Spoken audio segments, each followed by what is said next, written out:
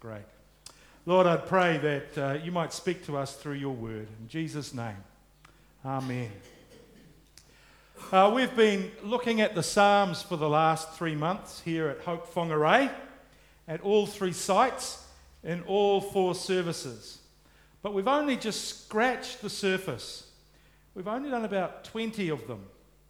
And the series was called Psalms in the Key of Life, Songs of Hope Amidst Real Life. And I have hoped that as we've looked through these Psalms, these songs of hope, that God has spoken to you and you've experienced some of his presence.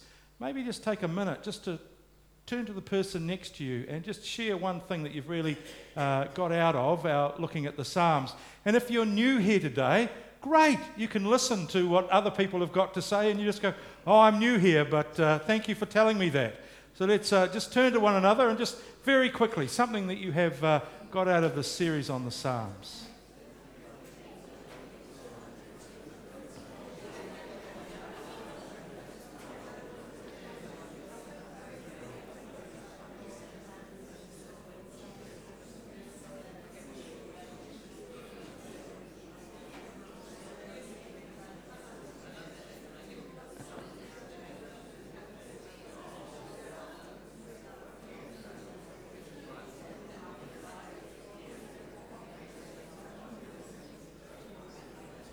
Okay.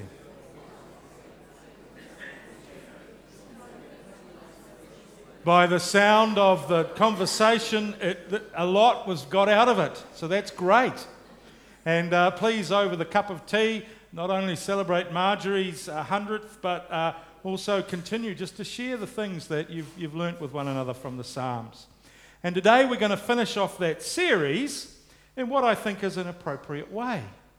We're going to finish off the series by looking at how the Psalms themselves finish, by looking at Psalm 150, the last of the Psalms. We're going to end at the end. And the last 5 Psalms of the book, that's Psalm 146 to 150, form a doxology and conclusion to the whole collection.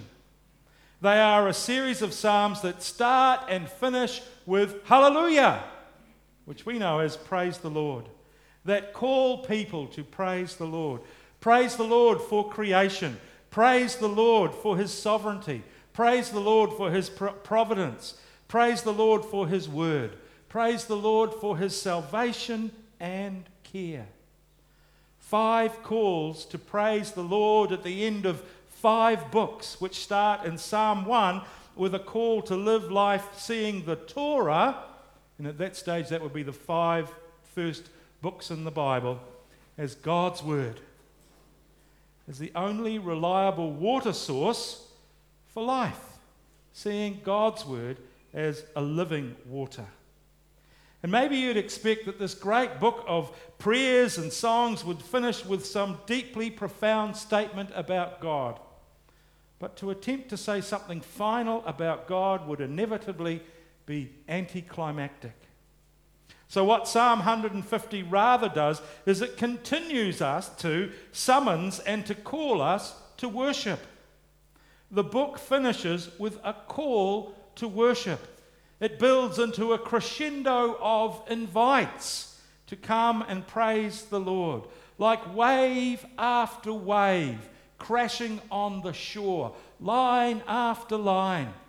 Praise him, praise him, praise him. It's an open invitation for all to come and hallelujah, for all to come and live a life of praise to the Lord. And in the end, the Psalms have to be open-ended, because how can we put a full stop to the worship and the praise of God and his surpassing greatness? To do justice to the mighty acts of God and his surpassing greatness is a never-ending call on our lives. It's a never-ending task. But you know what? It's a never-ending joy as well. It's a joyful task. And it's going to take all of us, all of we've got, all of time, in fact, all of eternity. And Psalm 150 acts as an open door for us to that ongoing life task and privilege of praising God.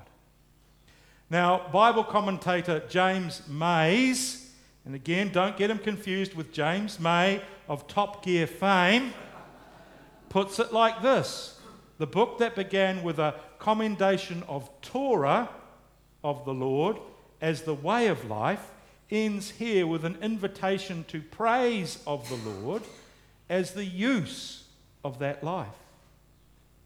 And Psalm 150 opens up that life of worship for us by providing some answers to some open-ended questions.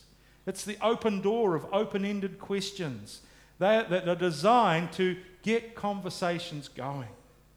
And the psalm opens us up to the questions of where, why, how, who, and when to praise the Lord. Where should we praise the Lord?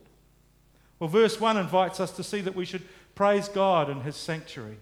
It invites us to praise God in the highest heaven. Now, for the Jews, the place to worship God was in the temple in Jerusalem. They saw the temple as the place where God dwelt with his people. But they were also aware that God was so much greater than that, and the temple was really only just a glimpse into the reality that God was enthroned in heaven, beyond the boundary of the physical world. That's not way off. It's just stepping through. And perhaps the connection between those two are best seen in Isaiah's call to ministry in Isaiah chapter 6, where he is in the temple and suddenly it's as if the curtains between heaven and earth are pulled aside and he finds himself in the throne room of God. Or in the reading that we had from Revelation today, where John is in prayer and suddenly there's an open door. And he's invited to step through it and finds himself before the throne of God. Not that he wasn't already there, not that he wasn't in God's presence, but somehow the reality of it became very, very real. Right. But while for the Jews the temple was the focal point of praise, a life of praise invites us to worship and give thanks to God not only in places like this, but in all of life, in the whole of creation. To the theological question of where should we worship God that the Samaritan woman at the well asked Jesus, his response, well, there's coming a time when place won't matter, when God will be worshipped in truth and in spirit. And at the crucifixion, the curtain in the temple is torn. And it's a way of saying that God no longer simply is contained there, but will dwell with humanity through the reconciliation of humanity with God and Jesus' death and resurrection, and through indwelling us by his very presence through the Holy Spirit. Now, there's a move today to place gathering for worship low on the list of priorities. To simply say that I can do it on my own, it's all about my alone time with God. In fact, C.S. Lewis used to say, why do I bother going to church to hear fifth-rate poems sung to sixth-rate tunes? You know? But then he realised that he was gathering with people who, the very poor and the very great, and he thought, this is wonderful. We have gathered together to be before God. Psalm 150 tells us that praise is polyphonic. It's symphonic. It is choral. And it starts in our gathering together. In 1 Peter, it says that we are living stones being built into the temple of God. The dwelling place of God is in the midst of us. And we have the assurance that God is in our midst, even if there's only 2 or 3 of us together.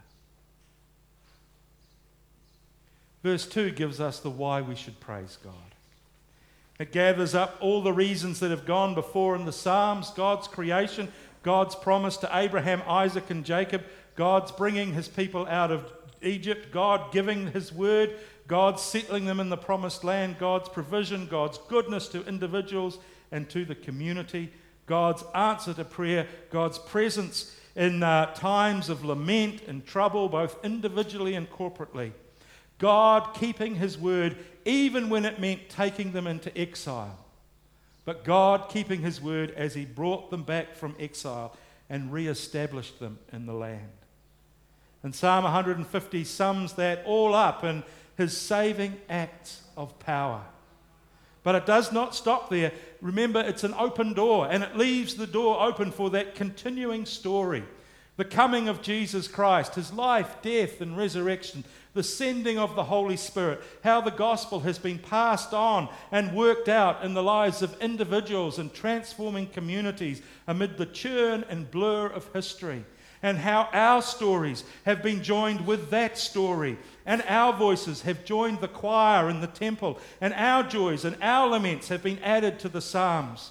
And we have come to know and experience God's saving acts of power.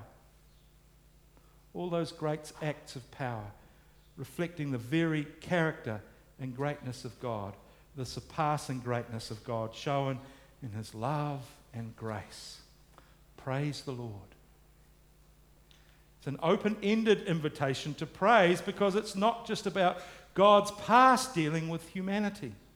The final Psalms invite us to look forward to the coming of the kingdom of God, a time when God will reign and set things right. Many of the early Psalms are laments, wrestling with the brokenness of people in the world. But as we progress through the Psalms, there's more an emphasis on songs of praise. Not that we forget the pain and suffering in the world, but to praise God is a prophetic activity. It is to proclaim God's sovereign rule. It is to acknowledge God's kingdom until it comes in its fullness. And we live in the tension between the already and the not yet. The already because the kingdom of God has been established when its King, Jesus Christ, came, lived, died, and rose to life again. And we experience some of that in the fullness of life that we have in the Holy Spirit. But we await its completion with the coming of Christ, when the kingdom will be established. And to praise God is to proclaim his ultimate victory. And what it does is allow us to see and to work with God at what that might look like as we live out our life of praise in our everyday life. As we pray, thy kingdom come. Whether we do it like Botticelli or as I sang it, Botch-a-celli.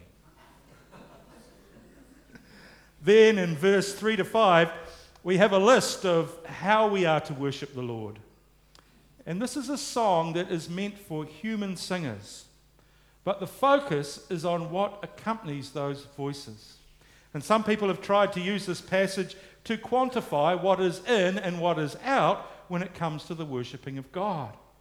But we need to realize that in these verses is a comprehensive list of musical instruments. That the whole orchestra is here. Because in the ancient Near East, you only had stringed instruments, wind instruments, and percussion. And they're all named. The list is wider now, and maybe more wired and digital than stringed. But the call is still open. All should praise the Lord. Now, one of the saddest chapters in the modern church is what is called the worship wars. Okay? Churches have split and divided about what is appropriate music for worship. And I know bringing that up here is painful because this church has been affected by the worship wars. It's a generational thing. It's been devastating. And churches split and divide about what is appropriate music for worship. And Psalm 150's answer is, it's simple. Bring it all. Bring it on. Now, when I was preparing this message, I went looking for musical expressions of Psalm 150. So I did what everybody does. I Googled it. And I was amazed at the depth and the variety of hits. In fact, I felt like a DJ. The hits just keep on coming. There were Jewish chants. There were Gregorian chants by Romanian Orthodox monks. There was a soaring Episcopalian choir from New York. There were various hymns. There was the soft rock of Hillsong and Vineyard churches. There was the soulful black gospel choirs, the rocky upbeat bands, even a hip-hop version, complete with amazing choreography, which just captured the joyousness of worshipping God with timbrel, tambourine, and dance. But this is not a cacophony of competing sounds. Each instrument plays a part in the worship of God. There is an open-ended summons, but it's also both structured to give it solemnity and gravitas, and also it's bubbling with joy and spontaneity. The trumpet that is mentioned in verse 3 is a ram's horn used to summons people to worship. The lyre and harp were instruments used by the Levites and professional musicians to accompany professional choirs. The timbrel, tambourine, and dance, and the strings and pipes are the instruments of the congregation in response to that. There is a place for both the formal and the informal, the outstanding professional musicianship and the out-of-tune amateur exuberance. The great performance pieces and the sing-alongs, the happy, clappy, tap your feet, move about, and the soaring, stilling, reflective artistry. And the two lines about the cymbals is not that percussion takes precedence, that it all has to be done with a driving beat. It's not all unce music. Cymbals are used in two ways in worship: to let people know that they needed to listen because this next part was important. It was like the gong at a dinner party or the polite clinking of glasses to get everyone's attention, so you could hear what was coming next. And in this case, it's the Word of God. But also, they were used for a second reason when it was time to respond. And the response was a festive shout. So there was the cymbals would sound, and the second cymbal and everybody would shout. And the second mention of cymbals here in the Psalms comes right before the call for everything that has breath to praise the Lord. Everything to raise a festive shout, a glorious hallelujah, a cheer-hoo, a yee-haw, yeah, to God. And there are echoes of the structure of Psalm 150 of our Reformed tradition: to gather, to confess and worship, to prepare us to hear the word read and preached and proclaimed, and then responding to the word with praise and with mission.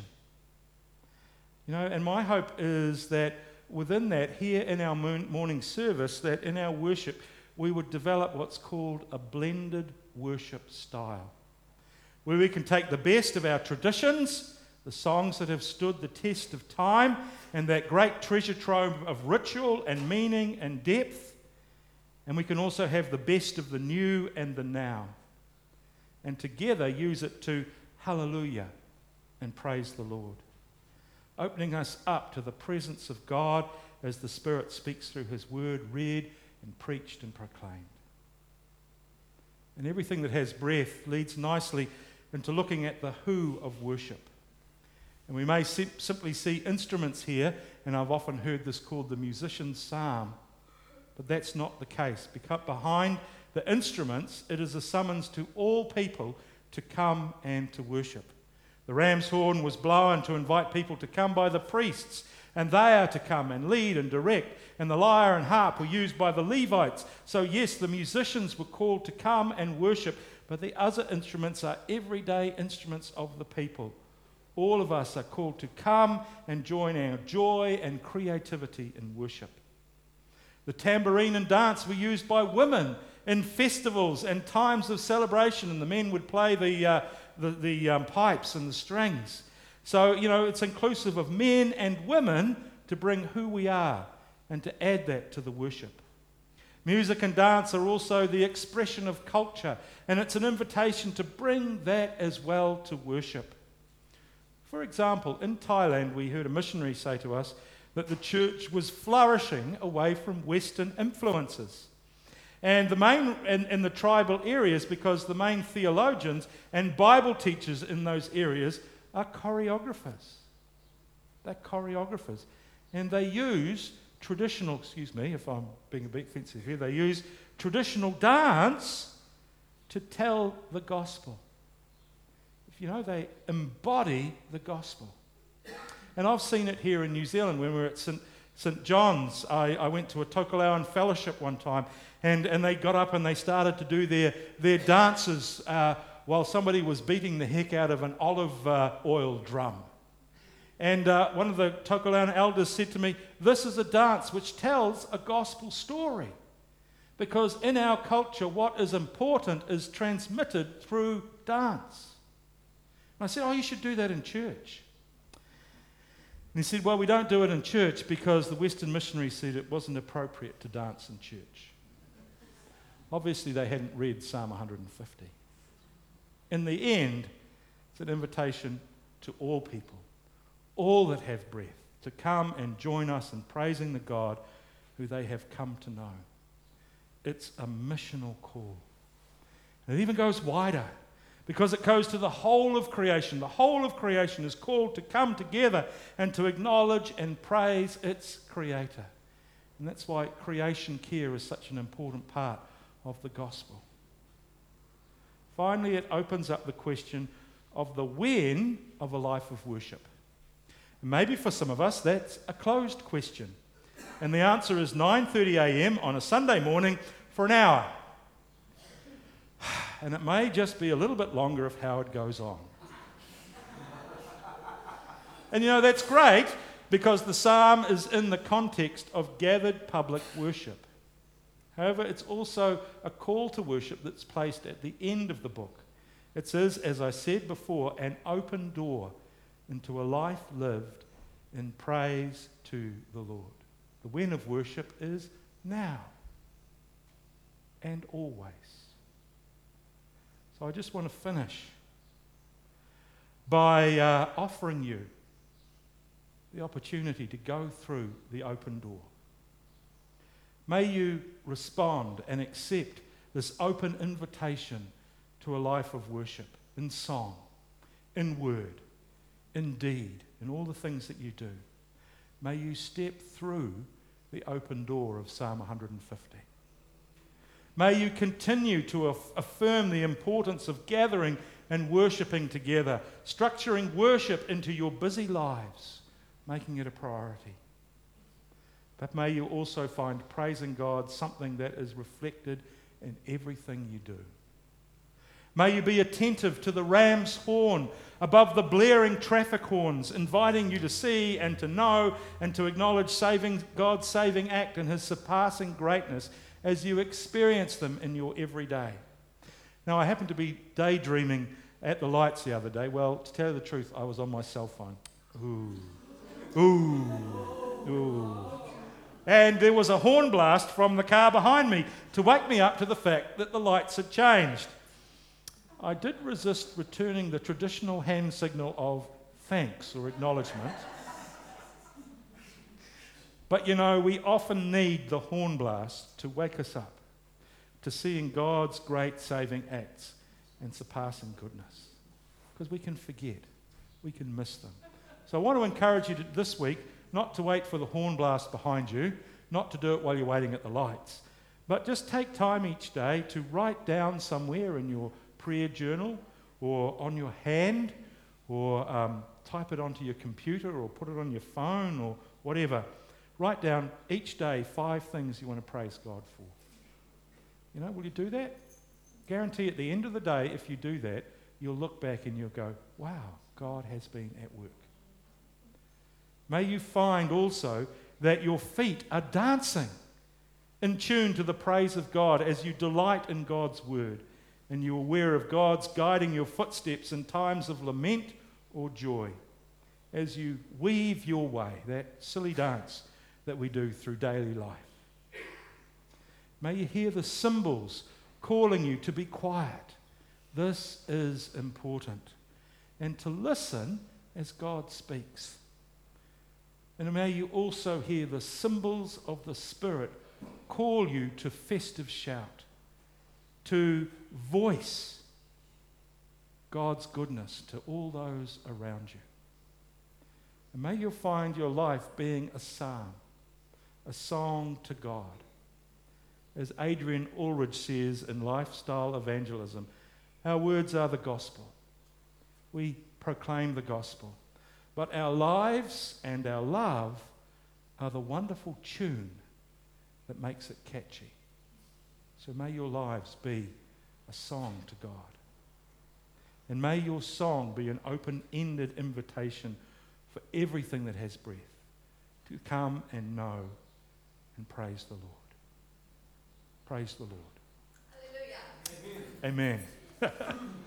Woo! Getting Pentecostal up in here. Praise the Lord. Woo! Yep, yep.